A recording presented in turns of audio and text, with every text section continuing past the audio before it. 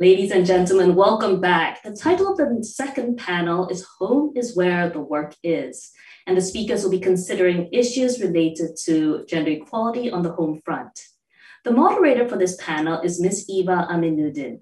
Ms. Eva heads the Learning Futures Group at the Civil Service College, Singapore, and is a working mother of 2 sets of twin boys. Ms. Eva, over to you. Hi, thank you so much. Thanks everyone for joining us today. We're here on the second panel to talk about a very interesting titled panel discussion on Home is Where the Work Is. I'm Eva. As was mentioned, I'm a mom of 2 sets of twin boys. I'm a working mother, and so I'm so excited and delighted to be part of this panel today and to be exploring these issues. To be honest, when the announcement was made that that we would go into home-based learning last week, I broke into cold sweat. I could not sleep the night. Was very scarred by the previous experience during circuit breaker. Thank goodness it's holiday period now, and I've escaped to the office and left the work at home, right? As we can say that.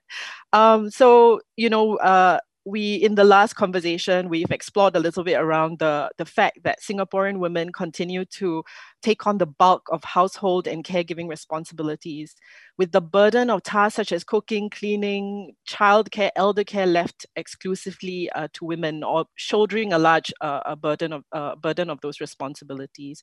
And the responsibilities have been challenging, compounded by the pre-COVID. It was challenging before the COVID-19 era, and now been compounded by the rise of long-term work from home and home-based learning arrangements during this pandemic. So today we have with us a wonderful panel to explore these issues further. We have Professor Pauline Strohan, Professor of Sociology from SMU, Professor Kalyani Mehta, Professor of Gerontology and Social Work in SUSS, Mr. Benny Bong, President of Society Against Family Violence and the first gentleman panelist today, who will speak, and they will speak on a variety of issues around gender equality related to childcare and housework and caring for the elderly, and as well as violence in the home. We also have with us Minister of State Sun Xueling, who will be discussing on the panel. Hi, panelists, welcome and thanks so much for joining us today. So to kick off the discussion today with an exploration of the division of labor being observed in homes in Singapore, we have Professor Pauline Strohan, a professor of sociology with research interests around sociology of family and medical sociology. She's also the Dean of Students at Singapore Management University, as well as the Director of Center for Research on Successful Aging in SMU. When Professor Pauline was a nominated Member of Parliament in 2009 to 2011, she advocated for work-life balance and more pro-family social environment. And so I'm really excited to hear your views today, Professor. So I'll pass the time over to you. Thank you so much. Thank you, Eva. And thank you, IPS, for having me. If we could go to the slides immediately, because we only have 10 minutes, so I have to get straight to the point. My slides, please. Thank you. Next slide. Thank you. We track the division of domestic labor across 3 domains of childcare, home care, and elder care in various different studies in Singapore. Consistently, the results show that women do more. We do see men have stepped up progressively, in particular to partner their spouses in the provision of childcare, as you can see on the chart, findings from the Marriage and Parenthood surveys. Next slide, please. Interestingly, despite the unequal division of domestic labor, women consistently report that they are happy with the role overload. And I just ran the statistics again yesterday to make sure I'm not wrong here. So in the next 10 minutes or so, I will focus our discussion on 2 aspects. First, the paradox contentment of wives, and second, the undervaluation of domestic labor. Next slide, please. Next slide, please. Thank you. Sociologists offer several explanations on why women continue to accept the responsibility of domestic work. Women tend to compare our workload with other women, not men. And in particular, we look at the workload of full-time homemakers, and we feel that we're not doing as much, right? And of course, to the power of socialization, women embrace gender ideologies which prescribe role differentiation and reinforce beliefs that women are better caregivers and we can manage housework better. Now, that is not true, of course. And some also look at the alternatives that are available. And then, we look around and we say, it is what it is. What other options are there? And of course, scholars are also reminding us that, different norms govern marriage and family. So we do what we do for love. Next slide, please. However, it is not so much the gender role differentiation that is contentious. Rather, it is the systematic devaluation of domestic work that results in perpetuated gender inequality that requires redress. That domestic labor is rendered invisible is perhaps best explained by the duosphere ideology. So I've put a quote from Helena Lopata. The ideology argues that the world we live in is neatly divided into two distinct spheres of paid work and family, which is unpaid labor. And the expectation that there is a domestic manager, so the homemaker perhaps, that is present to bridge the two spheres. Next slide, please. This artificial polarity is challenged with the emergence of the dual income family, because now with dual income families, the domestic full-time homemaker is missing. And because of the devaluation of women's domestic work, there is an asymmetric foray into the opposite gender's domain. Women cross over to paid work very happily and willingly, but we don't see as many men who then declare that they're going to be homemakers, right? So as a result of the missing full-time domestic manager, there is a battle between career and family demands. And often the fights result in marital tension. Further, wives' incomes are often viewed as supplementary to the breadwinner, which is often assumed to be the husband. And as a result of this tension in the two spheres merging, an intermediary area of supplementary labor is created to cushion the gap. And this intermediary area is where many female-dominated occupations are situated. And of course, there is a dampening of salaries. I mean, very ironic, right? Many of us rely on the amazing foreign domestic workers to help us manage house and home and work responsibilities. And well, look at their salaries. Next slide, please. So the consequences of devaluation of women's domestic work is extremely detrimental to the stability of society. Often, there is insufficient formal support for dual income couples, particularly those with young children. Due to perceptions that it is difficult to manage both work and family commitments, we see many young Singaporeans and young adults globally choose to delay marriage and family formation. As a result, we see a drop in the total fertility rate, and Singapore's at 1.1 is the lowest ever.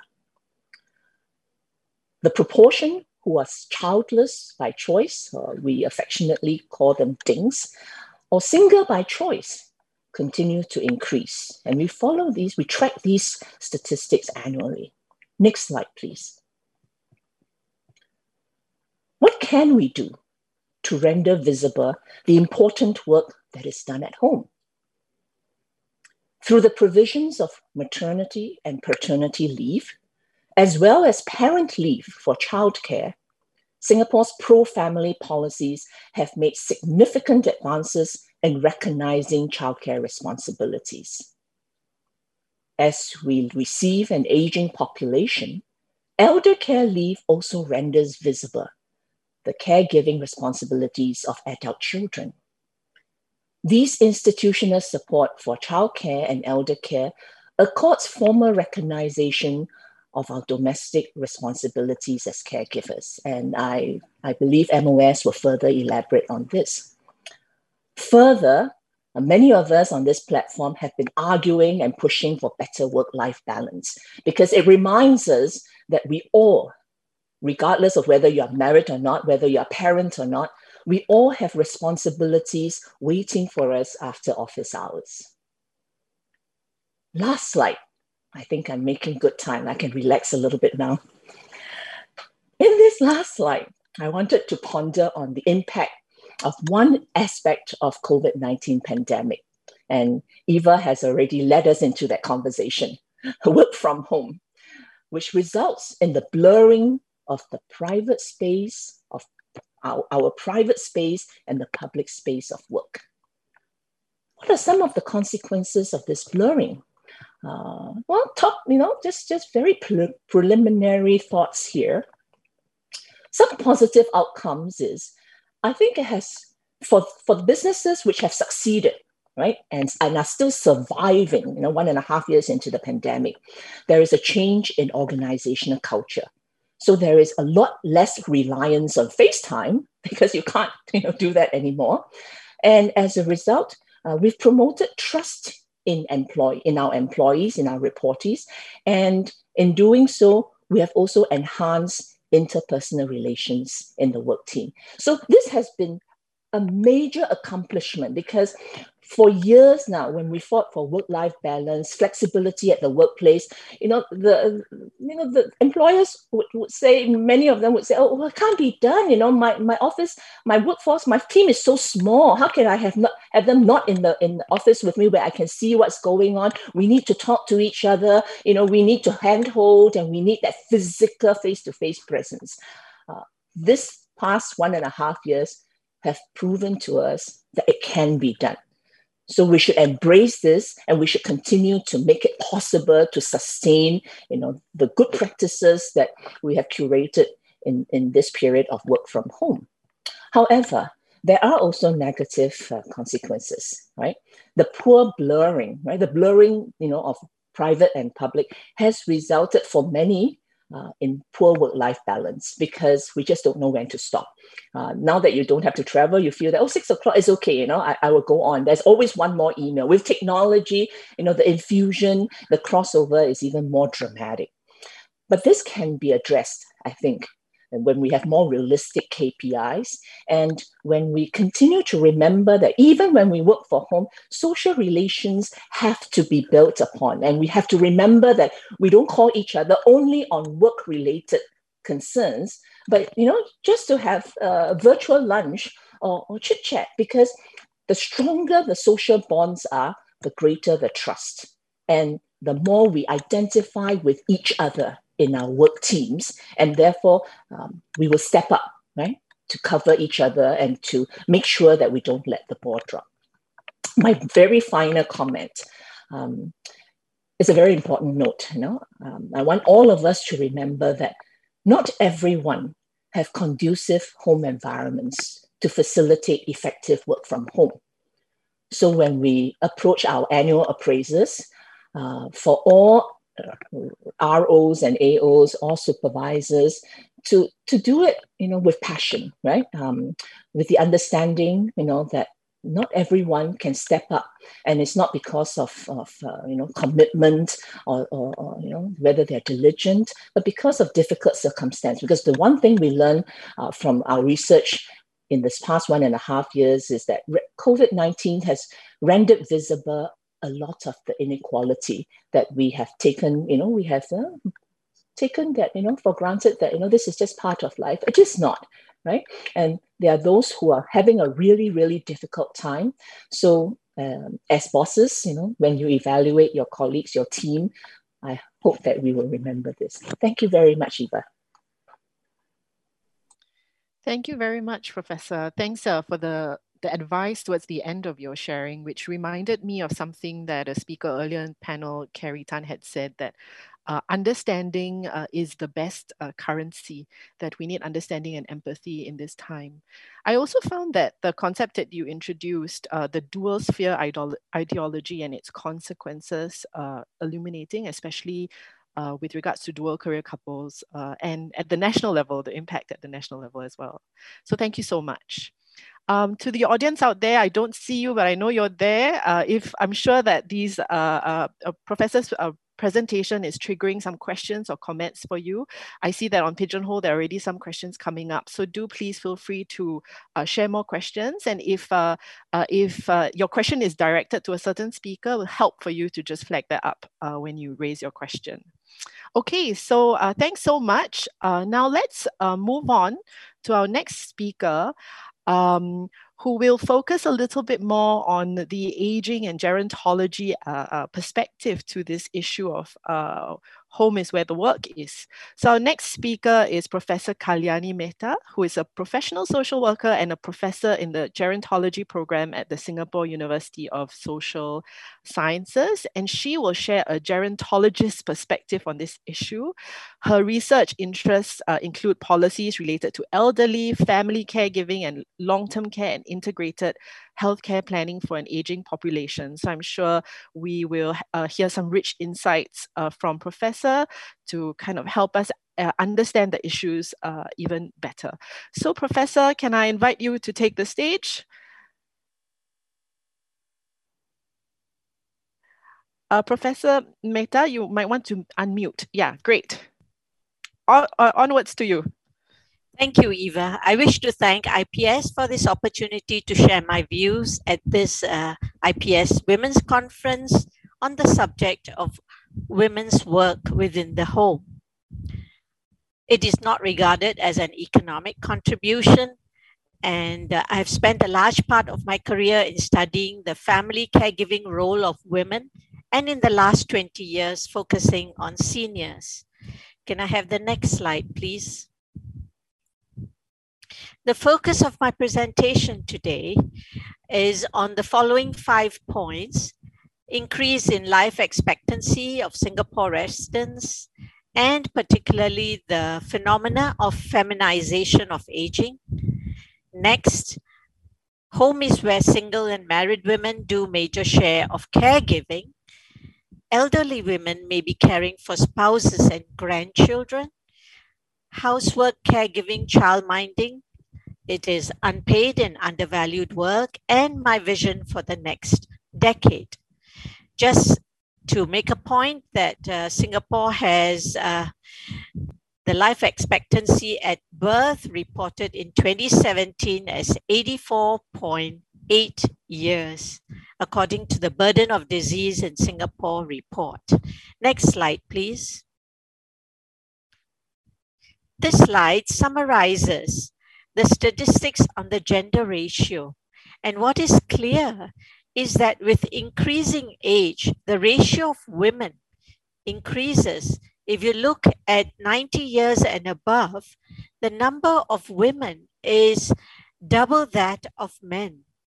Now, what are the implications of that? Obviously, more caregiving would be needed for people above 90 years, and we have a lot more centenarians as well in our midst today in Singapore. Next slide, please. As the focus of my presentation is on caregiving done by family members, majority of whom are women, I present a brief summary of selected research done from 2000 to 2020.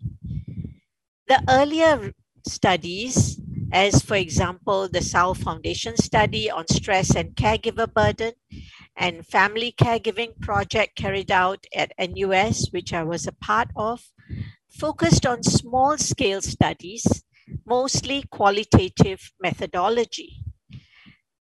ADA, or Alzheimer's Disease Association, carried out studies on stress of caregivers of persons with dementia.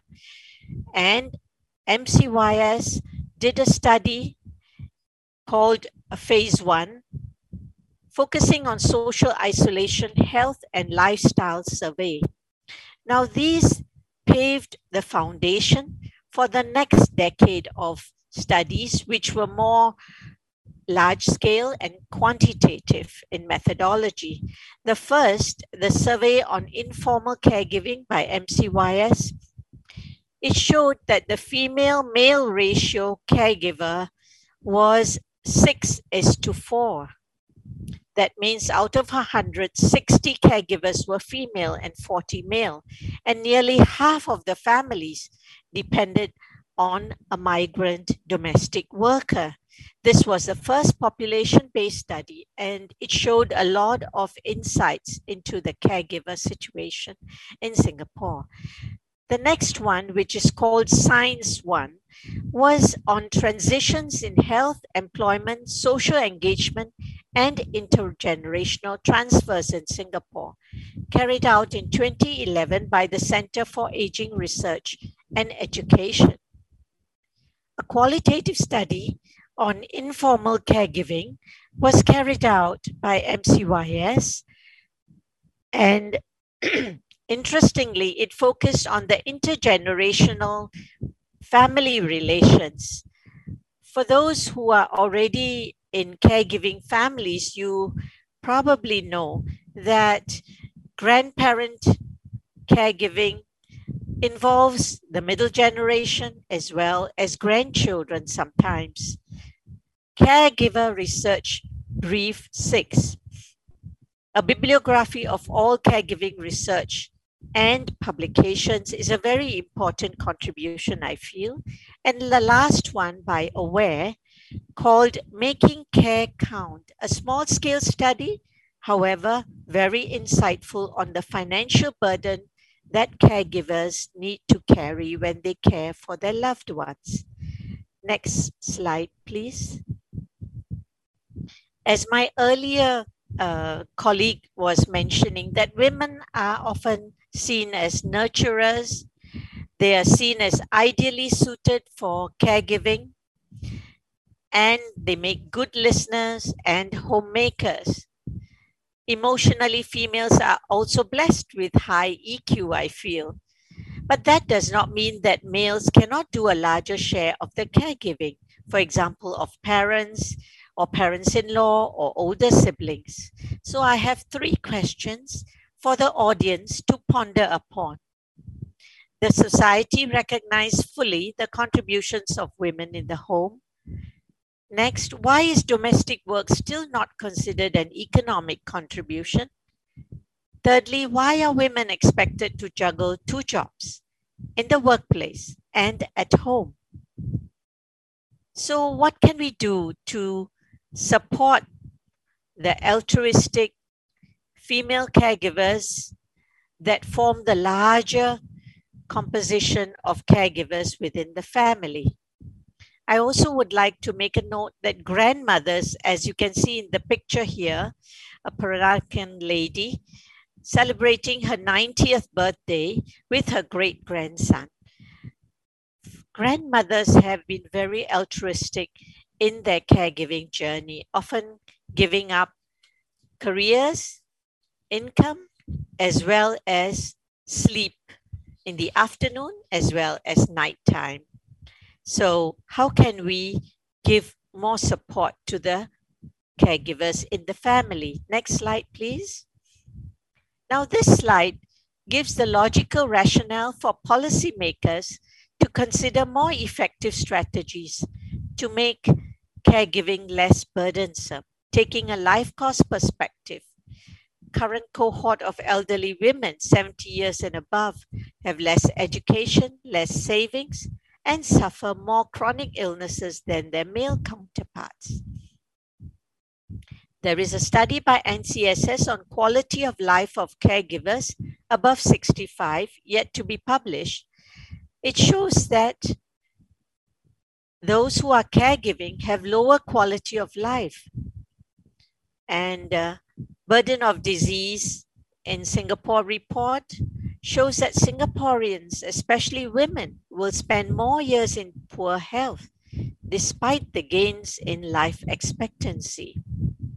Lastly, the informal caregiving survey highlighted that caregivers were likely to have their savings depleted and particularly spousal caregivers, since we are having longer life expectancy. They suffer negative effects of caregiving, and these include depression. So next slides, please. Going forward, how can we create a more egalitarian distribution of housework and caregiving tasks in our home?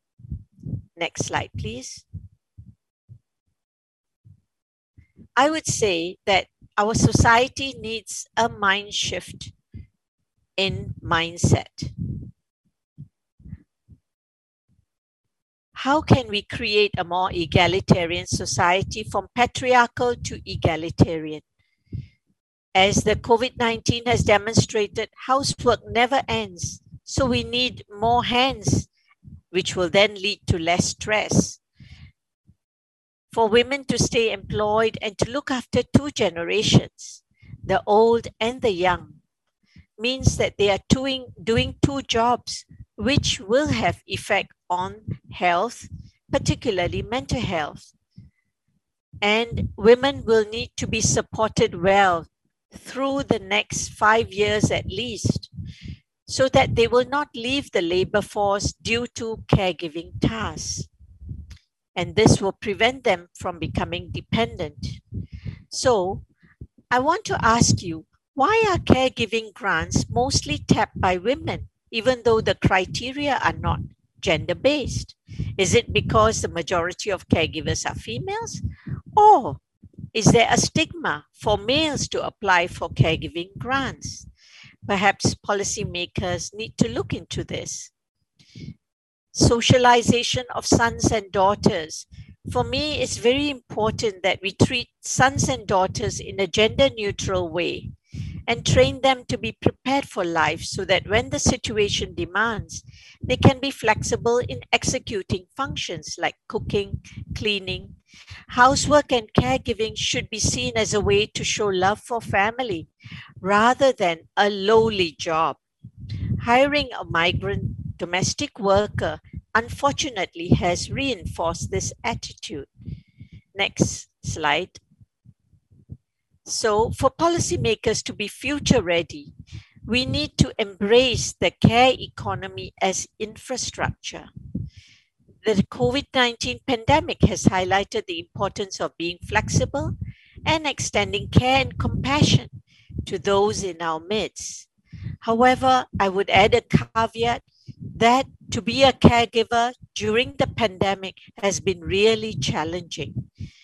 The future care economy is intrinsically connected with how we deal with this crisis and how the psychosocial impact of crisis is cushioned by human capital rallying together. For example, in volunteerism, can our policies be made more consistent? Can they be reframed to look at family caregiving as important work and not just family caring for each other? So, can we afford more respite care, more paid parental leave? Many of the family caregivers are female spouses who are elderly. To look at seniors as our nation's assets, a growing manpower to be tapped skillfully by policymakers. So now we need more policies that are targeted at caregivers in future. Next slide, please. My vision for the next decade, can we have annual paid elder care leave, at least 3 days, to be made mandatory for all organizations. Currently, it is offered only in some organizations. Family caregivers, especially senior female caregivers, and those from low-income groups, to be provided much more affordable support in recognition of their sacrifices. And for Singapore society to grow past COVID-19, radical changes are needed in the eradication of ageism and gender biases. the next generation of baby boomer females will be educated and talented, so ageism towards women seeking employment after fulfilling their caregiving needs should be disparaged. Merit and potential should be the criteria. Gender bias, whether at home, at the workplace, in school curriculum, hiring and firing practices at all levels, I feel we need to aim at gender bias to be removed from Singapore society. Next slide, please. The next two slides are references for those who are interested for the talk. And my 13th slide, can we move to the 13th slide, please? Thank you very much for your patience. Thank you very much, Professor Kalyani Mehta. I really appreciated how you, I think, drew our attention to the challenges of not just that young women face in terms of managing the challenges of work and home, domestic responsibilities, etc., but also the challenges that senior women face as well. You posed several questions for the audience, and so I do encourage the audience to use the Pigeonhole to share your own thoughts, what your responses might be to the questions. And in this conversation today, we're also interested in what we can do, and the speakers have already been sharing some of their thoughts about what we can do as a society to move forward. So for our audience out there, if you have some ideas or some responses to the ideas that the speakers have proposed, please do share your thoughts with us on Pigeonhole. All right, now I should not take up more time. We still have two more speakers to go. And next up, we have Mr. Benny Bong, as I said, the first gentleman speaker on our program today, and the president of the Society Against Family Violence, which is a non-profit organization that does research, provides public education, and conducts training to those providing assistance to victims of violence and treatments to perpetrators. I won't say any more about Mr. Bong, but he'll introduce himself a little bit. But I think Benny will be talking to us about, what might happen and what he is seeing happening when tensions come to a head or crisis point in homes, especially during this COVID-19 pandemic. Benny, if you're ready, over to you. Right, thank you. Well, I want to thank Eva for that very kind introduction, and also to IPS for this invitation. The society is in its 30th year, and we are very pleased to be able to provide help to individuals and families going through difficulties in their relationship. My first slide is a title slide, and I'd just like to get to that, because when I first saw it, I thought there was an error. Because home is where the work is, and I thought, is there some mistake? And I realized that probably the word I was thinking about is home is where the fun is, the heart, the love is, and in fact the late Elvis Presley in 1962 actually had a song, "Home is where the heart is." Which was interesting because it got me thinking about the word juxtaposition. Two contrasting ideas almost at war with each other, clashing with each other. And the next slide shows a few juxtaposition of words. In the slide 2, the first juxtaposition was between, again, the words work and home. And when we think about the word home, we always associate it with rest. Well, at least as a man, I should say, we always think of going back from after a hard day's work to go back and rest, not to work. And when we think about work, in many men's ideas, the word work is associated with the word toil. Work comes with the ideas of competition, conflict. Whereas the idea of home comes with being in a complementary, harmonious relationship. So very interesting to have these two words coming together. Then the second juxtaposition is the word violence and human family relationship. Because when we think of violence, we think of hurt. And when we think about human relationship, we don't think about that. It's very sad to see how a young couple who years later, even after they pledge undying love, are at each other's throats, wanting to kill each other. Then comes the word gender equality. And as the theme of this conference is, we think of the word inequality.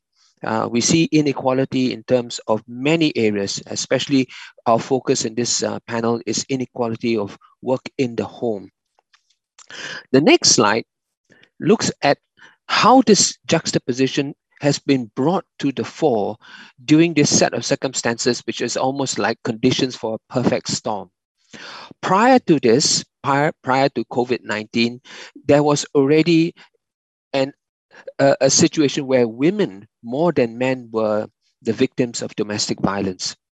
But with COVID-19, with the pandemic, we saw an increase worldwide and also sadly in Singapore, an increase in more women experiencing violence in the home. 37% increase as reported by family violence specialist centers and by the police, a 25% increase. So we're not absolved from this. So with the pandemic came other forms of storms in relationship. The next slide. The storms that we experience show in contrast the contrast between the progress we are making as a nation of economic progress, of development, of gender equality, and yet at the same time, the contrast of the violence that women are experiencing. So the question that came to my mind is, why is there this persistence and even the increase in family violence in the home during these times? Yeah. And the next slide shows the usual suspects. Whenever we think about violence in a community, in a society, we think, is there an absence of the policy? Are there absence in laws, in rules governing that nation? Are the police inactive? And so, for those of you who were, very, very able to attend the first opening speech by the president, she covered a number of points that I would also be making. So I will just glance over it very quickly. In terms of policy, well, Singapore, I must say, we have as a clear example our commitment to CEDAW. This is the Convention on the Elimination of, gender-based violence or discrimination against women, CEDAW.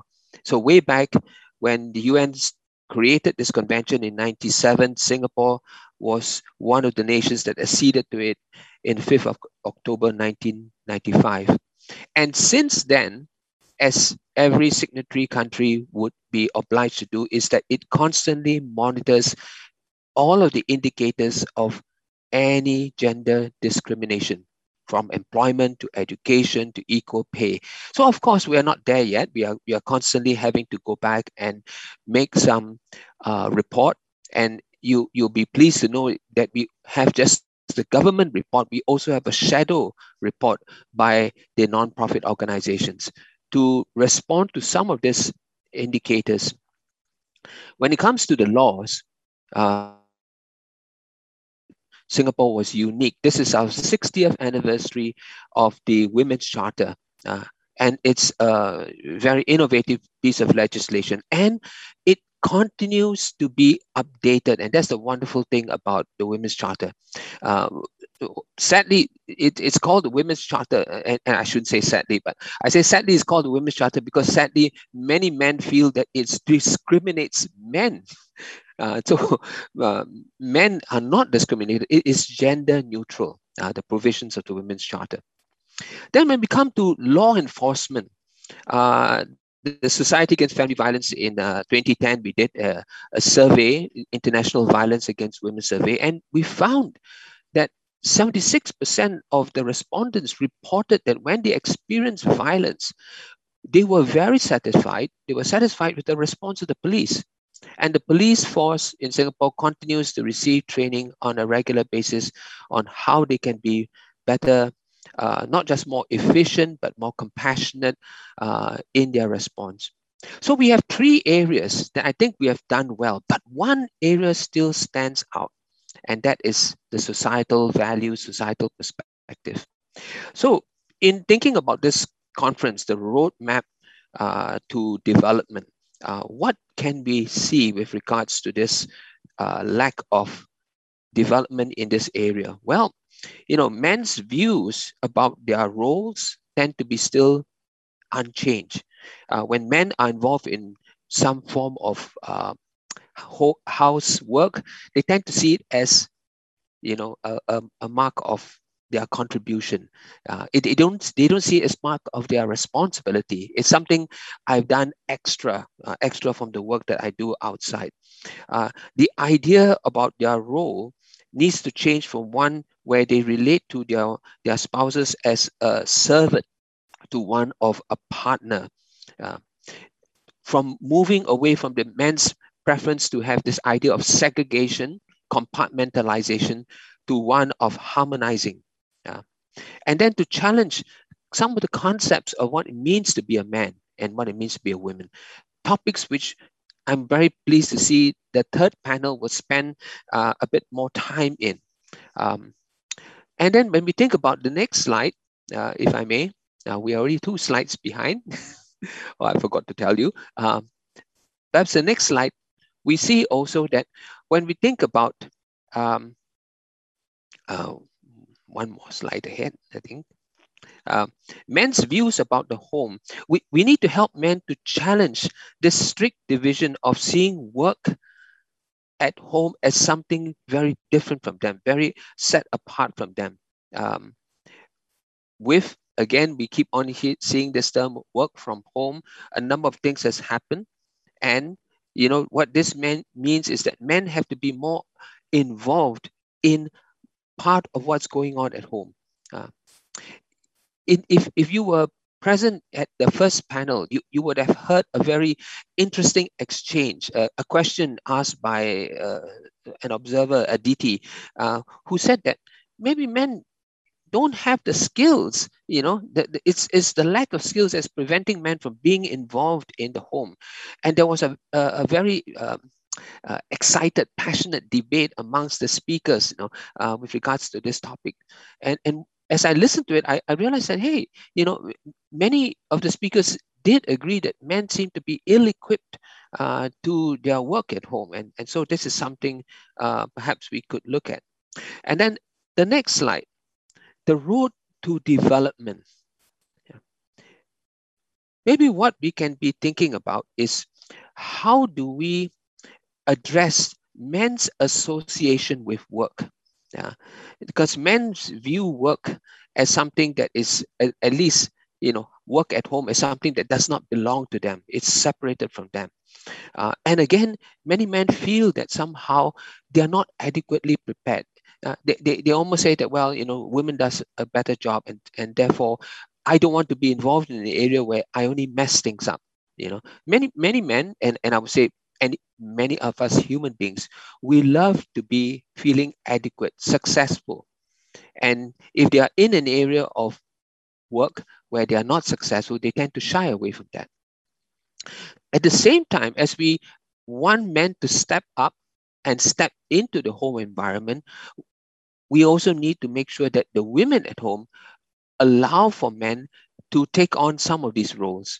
And again, this morning's discussion amongst the first panel, where many of them said that, yes, sometimes we need to learn how to trust the men, that they may have different standards of housekeeping, cleanliness, response time, wow, I can identify with many of these criticisms. Well, but it's a give and take. Is how do we allow for men to take on more roles and to find their competence, their confidence in it. My next slide has to do with how do we change some of the values, some of our thinking with respect to privileging efficiency over harmony.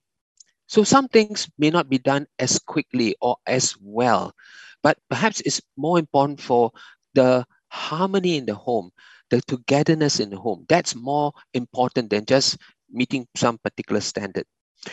Harmony versus that is based on respect versus empowerment of others and controlling others. We need to think about that, to think about those changes that's important.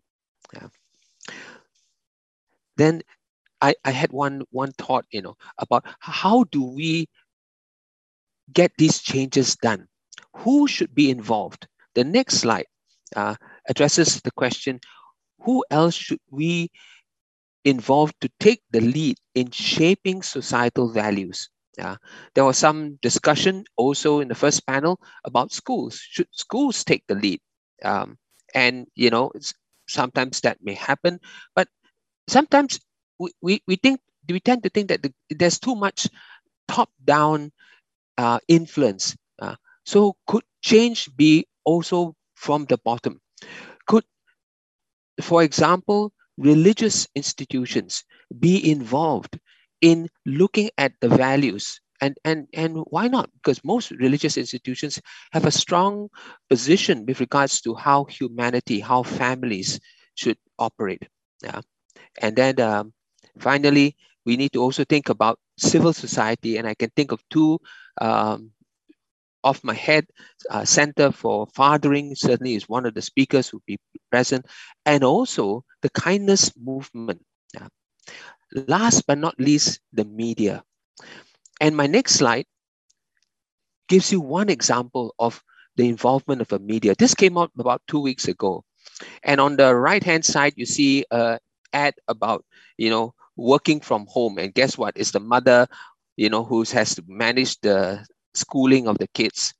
And interestingly enough, on the same day, there was another article about how in Thailand, they have taken on board this old folklore and changed it to give it a modern twist, where it involves more involvement, egalitarian relationship between men and women. My final slide is an appeal and a statement of hope. I think gender equality should be a hallmark of any evolved. We like to think of ourselves as, very blessed, very able to do very well, but this area shouldn't be an area of lack. It's time to catch up with that. And last is a quote here from Meera Chand. She says, transformation is what the world needs now. And she was talking about COVID, and what the world needs.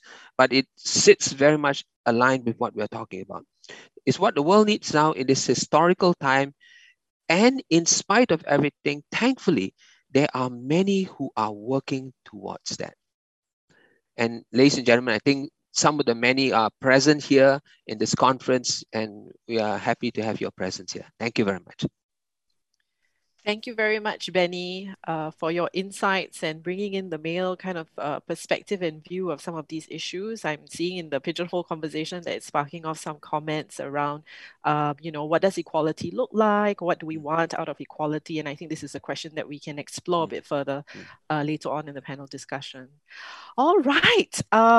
This conversation is getting very interesting, and I'm really looking towards our last discussant, MOS Sun Shuling, to kind of pull all these together and share her insights.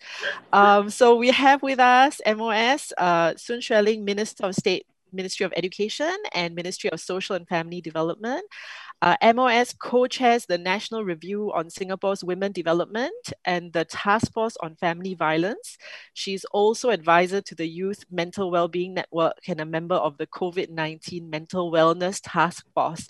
So we're really looking to you to share with us your insights and how you are viewing it, I think, from where you sit in these committees. Thank you. MOS, over to you. Thank you, Eva. I was listening intently to the sharing from Professor Pauline, from Dr. Kalyani, as well as Mr. Benny Bong. Thank you to all panelists for your very insightful sharings. I hear, understand, and fully appreciate what you say about women doing more work at home than their husbands, how women feel about it, and how caregivers, who are mostly women, may not have enough for themselves eventually if they were to leave the workforce prematurely because of caregiving responsibilities, and how we may also need to consider the role of men for us to chart a path forward together towards a more sustainable and a happier work-life balance for both women and men. I'd like to go to my first slide now. My comments are thus framed around how we may support both genders to achieve real choices, and I hope that this can be done through synergistic partnerships. Next slide. Our starting point is that family is a basic building block of our society where children are nurtured and where their values are first shaped. The government launched the Conversations on Singapore Women's Development last year to better understand Singaporeans' aspirations for Singapore women and the role that society can also play in the process.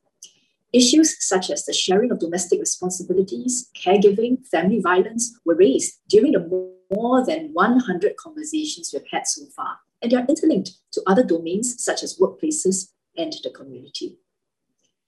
Earlier, Professor Pauline had mentioned the dual sphere ideology, which locks the genders into an artificial polarity which restricts the choices of both women and men into suboptimal outcomes.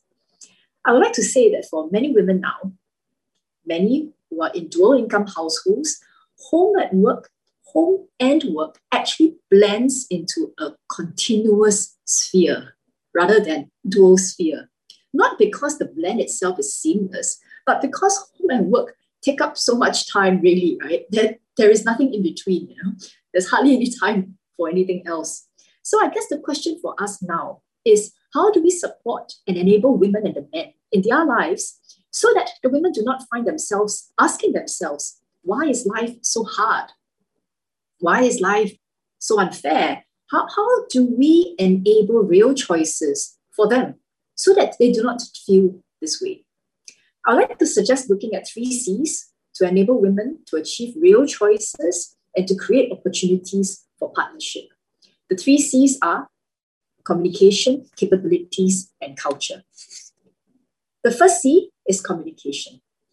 Each family, as we know, is unique, and there is no one-size-fits-all approach. But it is useful for family members to have an open, respectful discussion about their respective strengths and preferences and how to best share domestic responsibilities between them and to work together for their family's future. Next slide. We should think of women and men's roles more as a partnership. Couples should share responsibilities at home and support one another to advance their careers in the workplace. They may also exercise their choice on whether both parents should work or one should be a stay-at-home parent. And these are choices that are unique to each and every couple and family. But the foundation has to be that they are communicating with each other so that the family relationship is a sustainable one and each person, husband or wife, feels supported and appreciated for the choices that they have made. In one of the conversations that I had, a male participant shared how, when they had children, he and his wife sat down and discussed who should do what based on their different strengths. They eventually decided that the male participant should stay at home and look after their children, and his wife work. And the participants shared that this was a happy arrangement, which had served them well until their children grew up. I know that this is a more unusual arrangement, but it can exist. And for it to exist, there must first and foremost be communications. Another example of another male participant in one of our more than 100 conversations was that his wife actually purposely chooses at times to take a step back at home so that he can do more. Not because she cannot sort out matters at home, but because she wanted to give him the opportunity to spend more time with his children, to do more, to contribute more at home, and he is grateful to her for it. Next slide, please. But both men and women would need to be equipped with the skills and knowledge for a more balanced partnership. And this brings me to the next C, capabilities. Mr. Bong shared that men may not feel confident in performing domestic tasks well independently. This may lead to stress for the male individual and can also potentially lead to conflict at home. Male participants in our conversations had also shared that they had not been taught to perform domestic tasks when they are younger. And that I think similar to what was shared earlier in the earlier panel, when men have such skills more enabled at home, I think they can feel more confident and ready to take on more responsibilities at home. So to develop such capabilities in our men, actually families have a part to play. As Dr. Mehta suggested, families need to treat their boys and girls equally and also to teach all their children how to do domestic tasks. In the revised CCE curriculum launched by MOE in 2021, boys and girls are taught to have positive attitudes towards family roles and not to have preconceived notions on gender stereotypes, which can impact their views on the role a father or a mother should play. And there are also various community partners who run programs and campaigns which promote active fathering and shared parenting responsibilities. They also build networks of fathers who can learn from one another. Families for Life offers evidence-based parenting programs. Mr. Brian Tan is the CEO of Centre of Fathering, and I understand that he's going to be a panelist on the next panel. He shows us that fathers can play an active role in the family if they have the right skills. And Mr. Tan actually joined the Centre of Fathering himself to better equip himself to be a more involved father and to be held accountable by other men in the community as a father and a husband to his family. And today he is a role model to many other fathers and credits his wife for supporting him and giving him space to develop as a father. And for our women, financial independence can help equalize the balance of power within the home. In addition to our policies to encourage female employment, there are also programs to help women develop financial skills, financial literacy skills.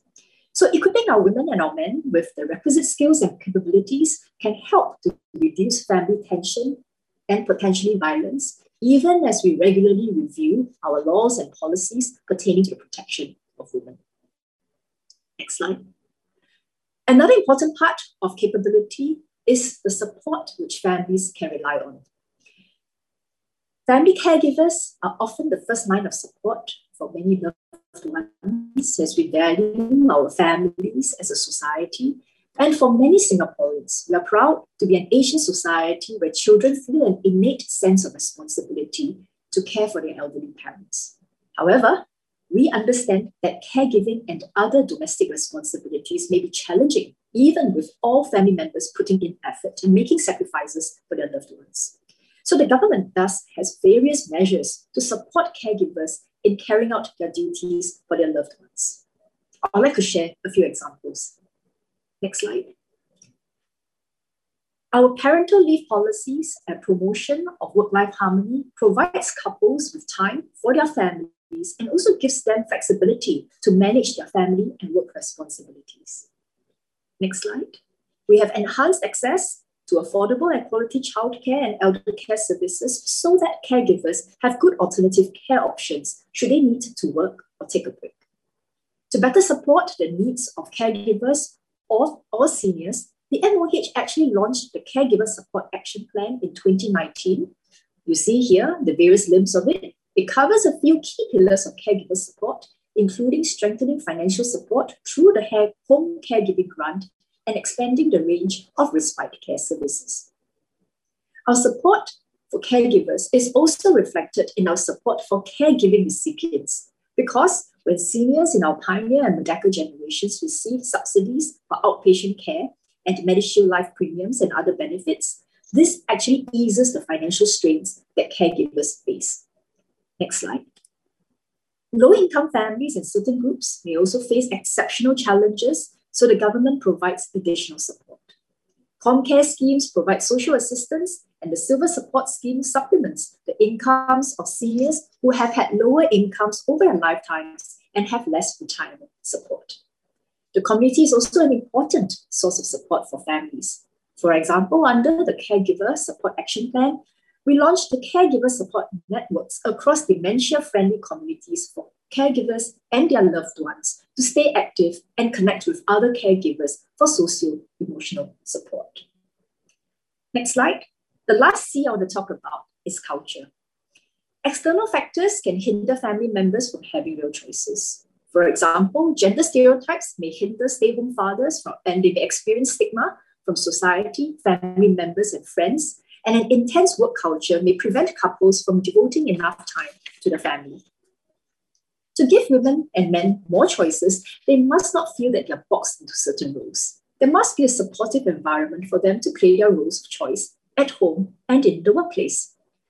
To achieve this, the principles of equality and respect between men and women must be ingrained in our society. And there must be a whole of society mindset shift away from gender stereotypes. This is also something that Mr. Benny Wong spoke about.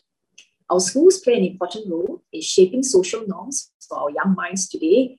Our students are encouraged to explore a variety of career pathways, regardless of whether they are boys or girls, and they also learn to appreciate the equity of parenting roles. And we have seen encouraging signs of mindset shifts at home, in workplaces, and in the community. Men are increasingly become active fathers at home. More workplaces are providing flexible workplace arrangements. Earlier, I mentioned also about various community organizations who support women and men in their multifaceted roles. Next slide. The Ministry of Social and Family Development has dedicated 2021 as the year of celebrating SG women. But it's not just about women. It's also about forming partnerships with men. Because only when we have a close partnership between men and women that we can forge even stronger, greater paths ahead for the women. This panel's title is Home is Where the Work Is. But I much prefer Elvis's original phrase, home is where the heart is. So domestic responsibilities and caregiving may be difficult at times, but they are ways to show love for our families. So let us continue to work together. And I actually wanted to end off with one line I had in my previous slide, which was that I'd like to propose that the greatest reward and recognition to the caregiver, and this applies to both men and women, is the respect and love that your family gives you. And that is for the labor of love that you have given to your family. Thank you. Thanks very much, MOS. I think we should just jump straight into the conversation and dialogue. We have till 1 p.m., so that doesn't give us much time. And there are about 60 questions already on Pigeonhole.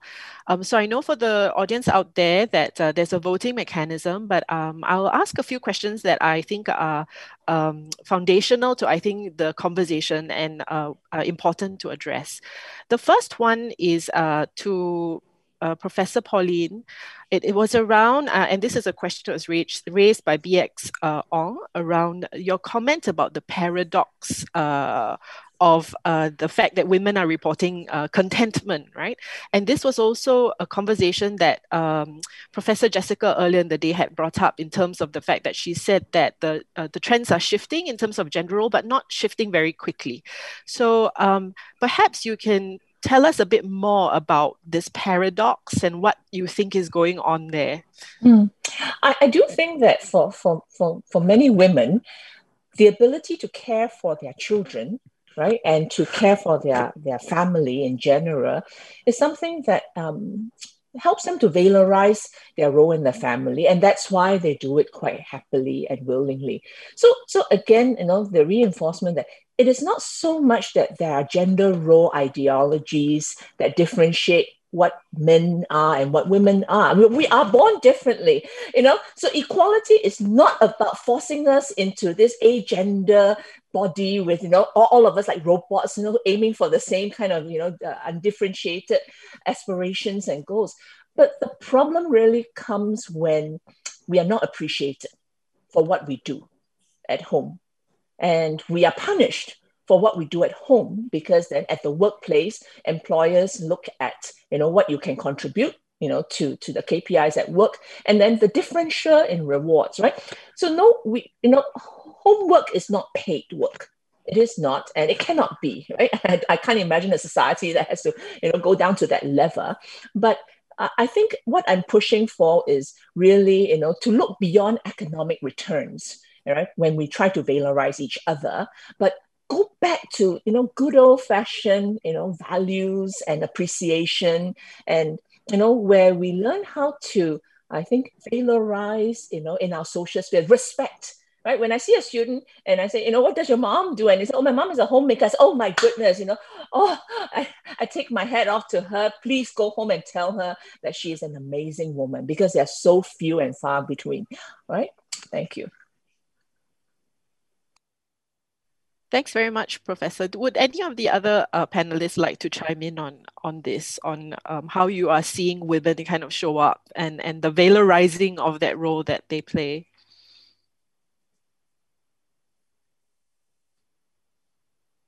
Eva? Yeah. Yes. I think it also, the last sentence I mentioned, which is really about caregivers,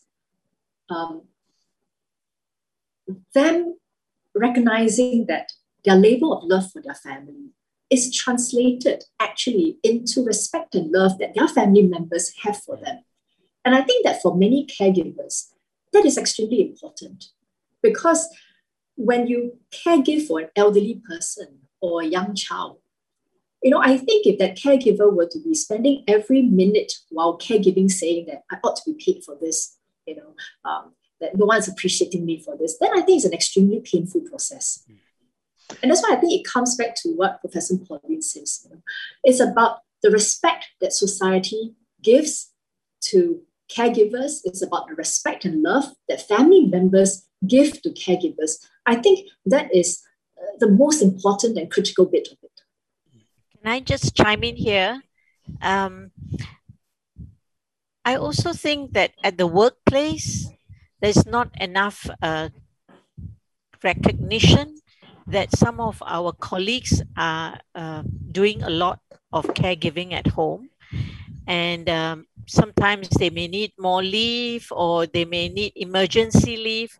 So for colleagues to also be a little bit more considerate and understanding that this is a special situation, particularly in COVID.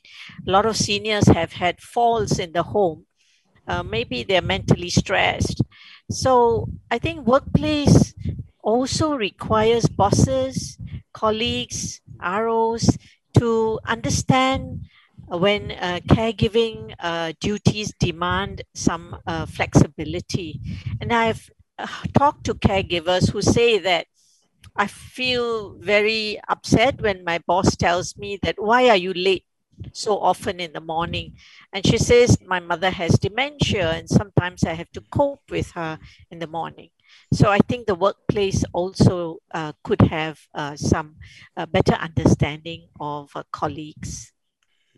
On that note, sorry, go ahead. I just wanted to add, as a man, attempting to do this question. I think sadly, a number of women feel that to show love involves sacrifice, and I think that's true. You go the extra mile, and sadly, with that comes the sense of guilt that if I put my needs above my children, then am I being a good enough mother? So somehow society has ingrained in women that their lives don't count unless they sacrifice it. Sadly, men may not have the same kind of ingrained idea, or we think we should sacrifice ourselves on the altar of the work, but not at the home. So this value difference, I think, is something we should also think about. Can I jump in here? Because, Benny, right, the work at home, I don't think it's really about sacrifice. The work just has to be done. I'm not sacrificing myself, when I have to attend to a sick child. The child is sick and going, where, right? So the work is real. So not disrespecting what you say, but I do think that the practical, kind of help that women need, and men, if they are managing the home, are the ones that are really appreciated. So part of that valorization includes recognition, right? That there are only 24 hours in a day and I need to sleep at least 6 hours. So if I have 8 hours in the office, then how many hours do I have left to attend to my work at home? And where those hours are also makes a difference, whether I still have energy or I don't have energy, right? So that mutual respect, that we have for each other, that we are living in two worlds that are intertwined, right? The duosphere ideology is a fake one, right? Duosphere ideology was, positioned by capitalists, who wants to take advantage, right, of paid labor. So we should forget about those and talk practically about how do we encourage each other on, so that if we want to hold on to these multiple roles, what support do we need to give to each other, right? But also, I think very important to also recognize that there's some of us who may not want to have these multiple roles, and then not to add value, like devalue their role either. So for example, if, they're, and I'm sorry to say this, MOS, but there are those who may not want to have children. And there are those who may feel that, I'm quite happy where I am. And if I don't find a lifelong partner, it's okay. I'm happy, I have friends, and we should just say, okay, like what you say, MOS, to each his own. And as a caring nation, we respect all these aspirations and we support to the best of our ability. Of course, we nudge a little when it comes to, family formation, because we do need to ensure that, 100 years from now, Singaporeans is not an archived word. But in doing so, I think very respectful of the fact that, many Singaporeans, it's not their fault, right? They have chosen alternative pathways. And so to continue to respect those pathways. Thank you. Yes, I wanted to come back to an earlier point. I think the panelists had used terms, for example, that caregiving is unpaid, undervalued work. I think when we look at it, obviously in economic terms, then yes, technically, economically, it is unpaid and it's undervalued. Undervalued simply because it's unpaid. But if you look at it from another lens, is it truly undervalued from a societal, emotional, psychological standpoint? I think just now in our discussions, Professor Pauline had talked about respect and recognition. This is also something that I've been trying to emphasize in my comments, that the greatest reward to a caregiver is that reward and is that respect and recognition from your family members, and society can also provide that. So I hope that we can change the lens at which we look at caregiving. I also wanted to come to an important point that actually Dr. Kalyani mentioned earlier, which is about the importance of flexible workplace arrangements. I think that's very helpful, very critical, in fact, for caregivers, especially caregivers who are still working, to be able to effectively juggle both work as well as their caregiving responsibilities, and also for women who may have taken time off from work to look after their loved ones, but who may want to go back to work again, to make sure that they have enough for themselves, to ensure their own financial adequacy. And the government also has various initiatives to support back to work women. We have, for example, Workforce Singapore's programs such as a career trial, so on and so forth. So I think Dr. Kalyani actually made a very important point about flexible workplace arrangements.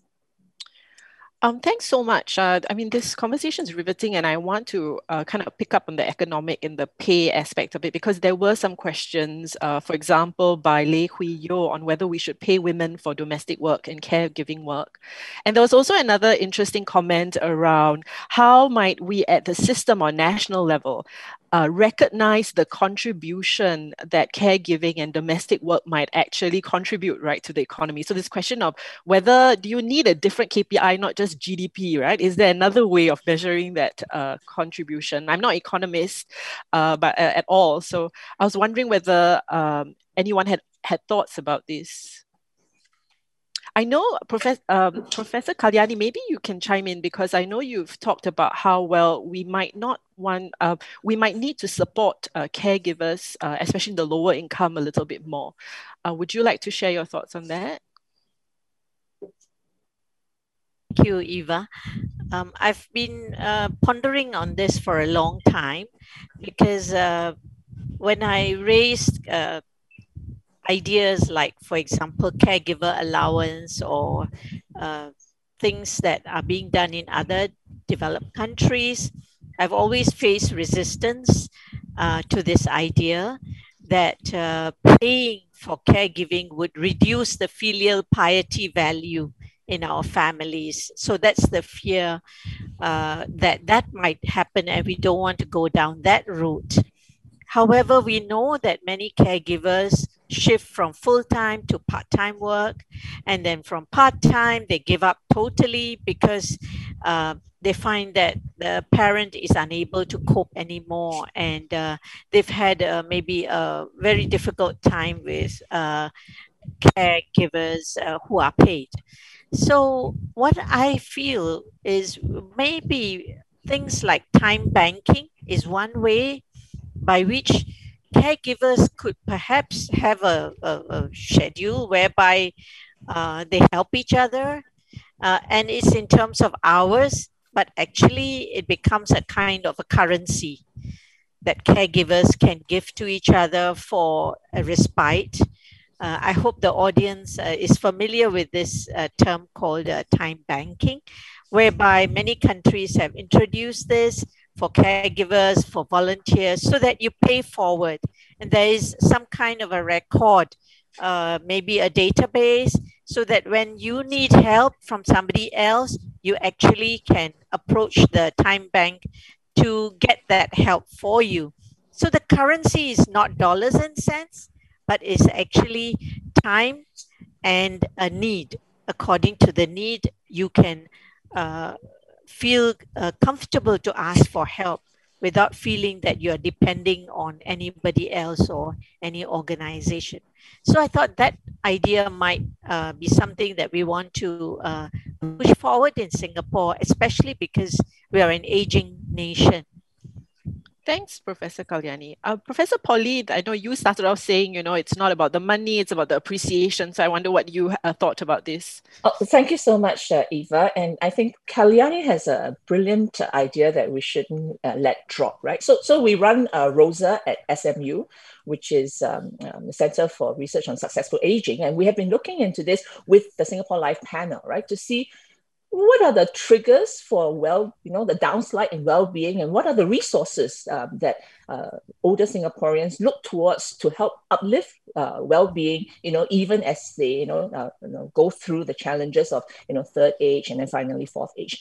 And an important consideration really is the amazing resource that we have in our post-65ers, right? Because these are our amazing retirees who are no longer full-time active, in paid work.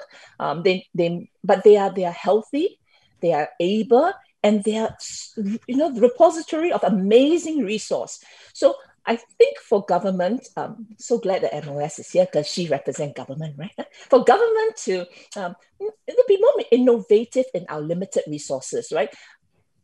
I think everybody appreciates, reprieve through, subsidies, vouchers and so forth, but it's not sustainable, right? Because, you give out $600, but after 6 months it's gone. Then what next, right? You can't be, constantly, just patching that way. So one way is to invest, I think, in a built-up environment, right? Invest in elder centered, kind of living spaces. And there's quite a few of these neighborhoods already that we have. Build up the infrastructure. So like Kali said, when we have volunteers who are encouraged to just, be able to, press a button to say, hey, I am free, right? And I'm well, and I'm very happy to do this. And of course, what we do is we valorize their contribution, right? We give them nice names, okay? We say, they're ambassadors, and we respect, their contribution to the community.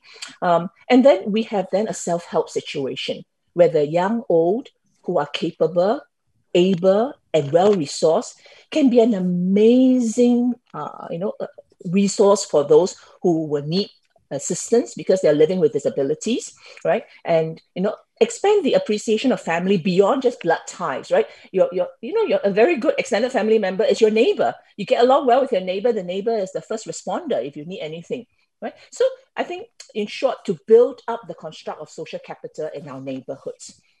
I think if government could, continue to work very hard with the VWOs, amazing VWO on the ground, right, to build up neighborhoods so that neighborhoods can step up, right, to look out for each other, and for government resources to go into the infrastructure, That would be, one of my wish dream aspirations for Singapore in the next 50 years. Because I'm going to go into that that age where at some point I will retire, and I want to look forward to retirement, not be scared of retirement, right? Not be worried that I don't have a title, don't have a job, and so forth, but to look forward to retirement because I can look forward to the next set of roles and responsibilities that I may have to give back to the community and to my country, right?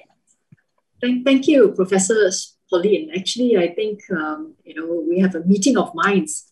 I totally agree with you that we should pay attention to the infrastructure of support for caregivers.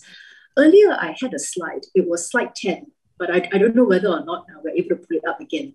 But there are actually 5 limbs to our caregiver support. So one limb is obviously financial support. Key items in that limb are home caregiving grant, caregivers training grant, seniors mobility enabling fund. So we do try to help with defray expenses for caregivers. So despite what I say about respect and recognition, all that's very important, but we recognize that caregivers need support. And on this page, I try to lay out the 5 limbs in which we try to support our caregivers. So the first part of financial support, I have dealt briefly with. Just now, Professor Pauline was talking about the infrastructure bit of it. And we're totally on the same page. And I think we're going to invest more in that area because demographics-wise, we have an increasingly aging population. So for instance, community care services, there has been an additional 4,600 day care places and 3,100 home care places for homebound seniors since 2015. We're looking at more elder care centers and also nursing homes. We're running some pilots for night and home-based respite pilots. And we're also trying to empower the community. I think that's actually very, very central to this. Professor Pauline has spoken about, this, nowadays we don't just call our senior residents seniors, a lot of us call them active aging groups because they're very, very active. They have a lot of energies and they want to do something for the community. They want to do something for their peers. And that's why we want to set up this ecosystem of support. Caregivers also supporting caregivers. Because sometimes the caregiving support we're looking at is not just financial, it's not just infrastructure. It's also this emotional bit of it.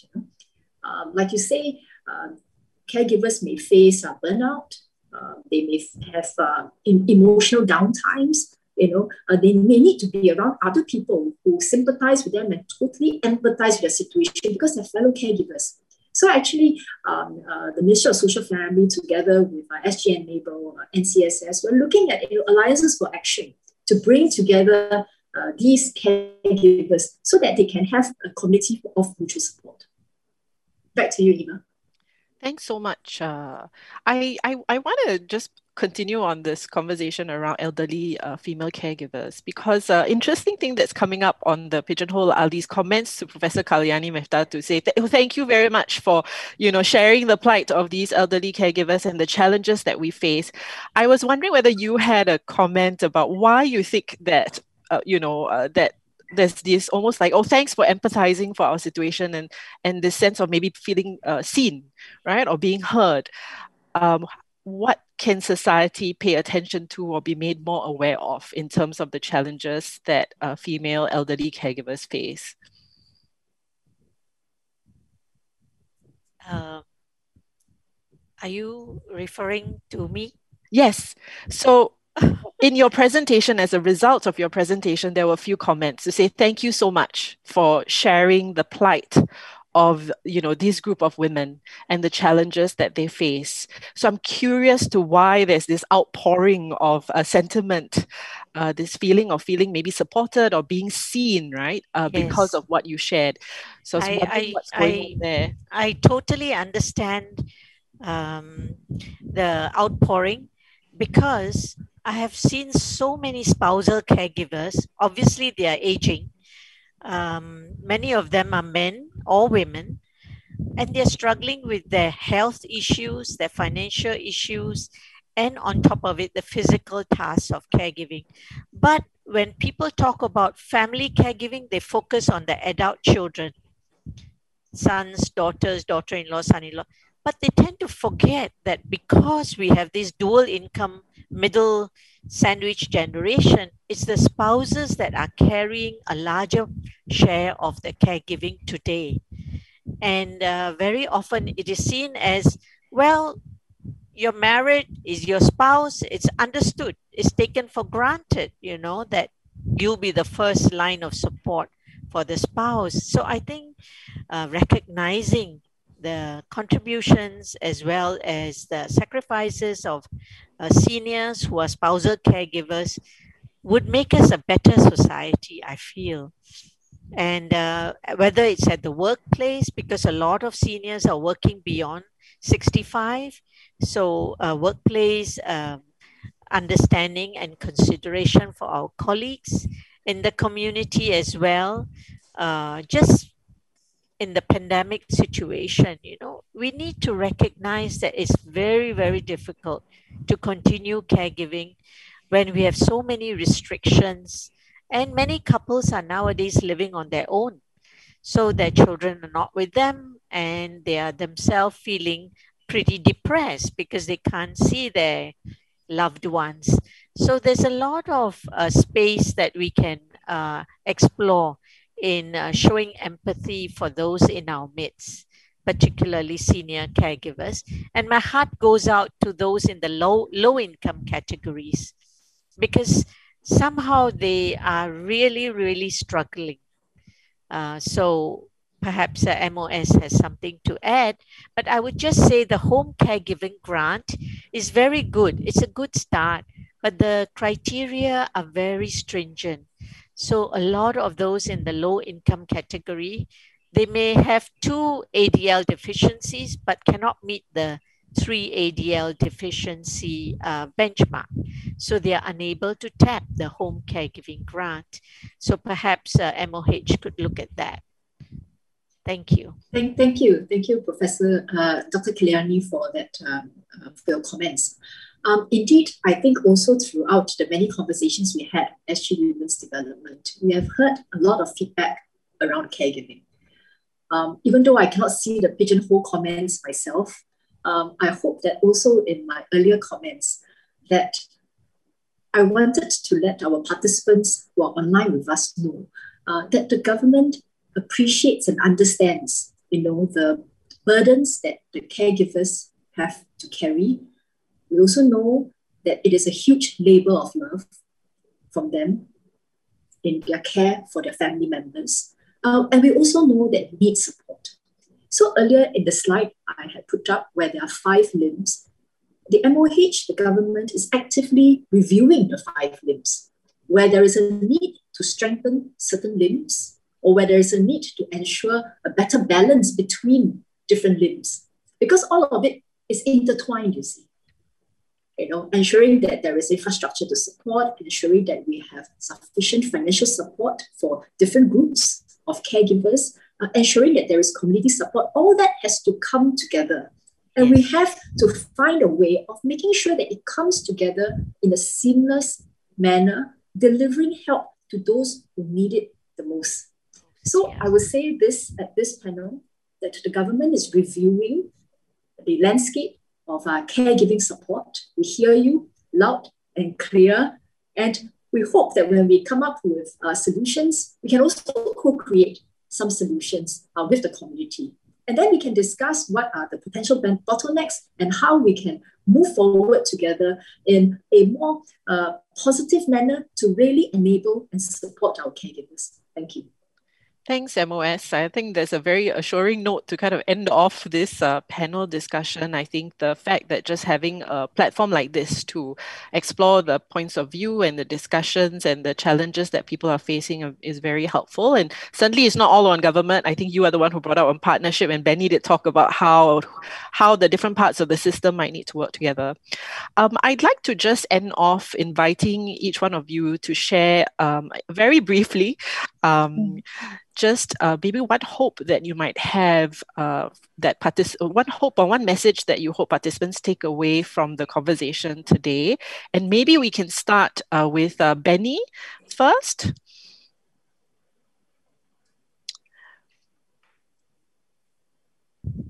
I one hope is that we redefine what it means to build a home. We are all familiar with the abbreviations BTO. We need to think about building homes that last, BTL. And with this, I think when we think about marriages and people coming together for a marriage, how do we help them be more prepared? And we talked a little bit about how do we help men redefine their roles, their values, and maybe take up some skills, some areas of competence, develop some areas of competence in what they do. So let's think about BTL as well as BTOs. Thank you so much, Benny. Can I invite Professor Kalyani? Would you have something to share with us? Yes, thank you. I hope that the idea of time banking will be taken up by several ministries so that we can have sharing of ideas and synergistic partnership on this idea, because once we invite volunteers to come forward and help, it would be even more motivating, especially for those who either live on their own or live as what I call solo couples, that they are paying forward. So when they need the help, it will be there for them to tap. I think that assurance will really help seniors moving from third age to fourth age. And it is something we can tap our technology for, to create such a database. And to me, that is my dream. It will really make my dream come true. Thank you. Thank you so much.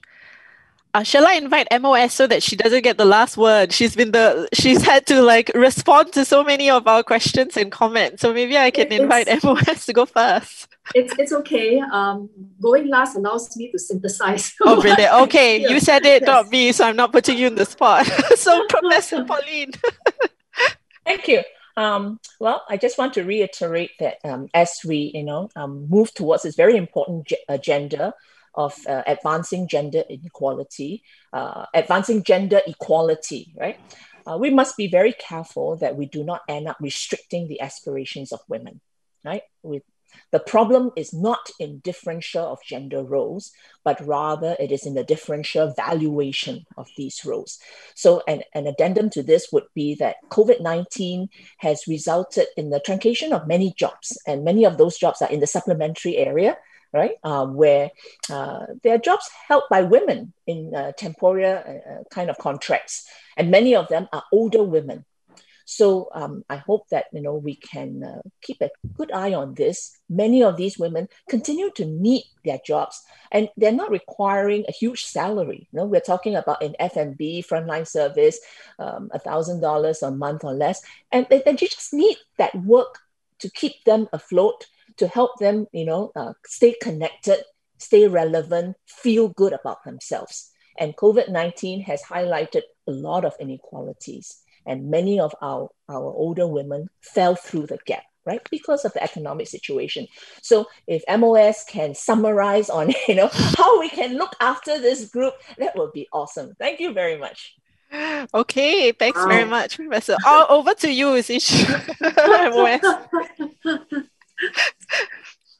Thanks. Well, my wish is that we can co-create solutions together. To co-create solutions together so that we can best enable and support the men and women around us so that they have real choices, both at work and at home, to achieve their greatest potential.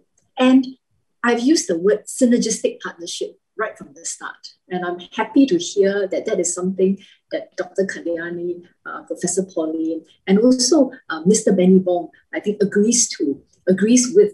And I believe that it is only with synergistic partnership between men and women, between civil society, government, schools, religious organizations, and all the other institutions that I think Benny had mentioned earlier in his slides, that when we come together in synergistic partnerships, that we can best create real choices for the people around us, the people that we care for, and that they will be able to find happiness and satisfaction, both in the workplace as well as at home. Thank you. Thank you very much, MOS, and to the rest of the panelists for sharing your thoughts and views with us. To the audience, thank you very much for your questions. I'm sorry if we couldn't get to all of them, but they were very rich, and I do really hope that you get even more out of the conference to come.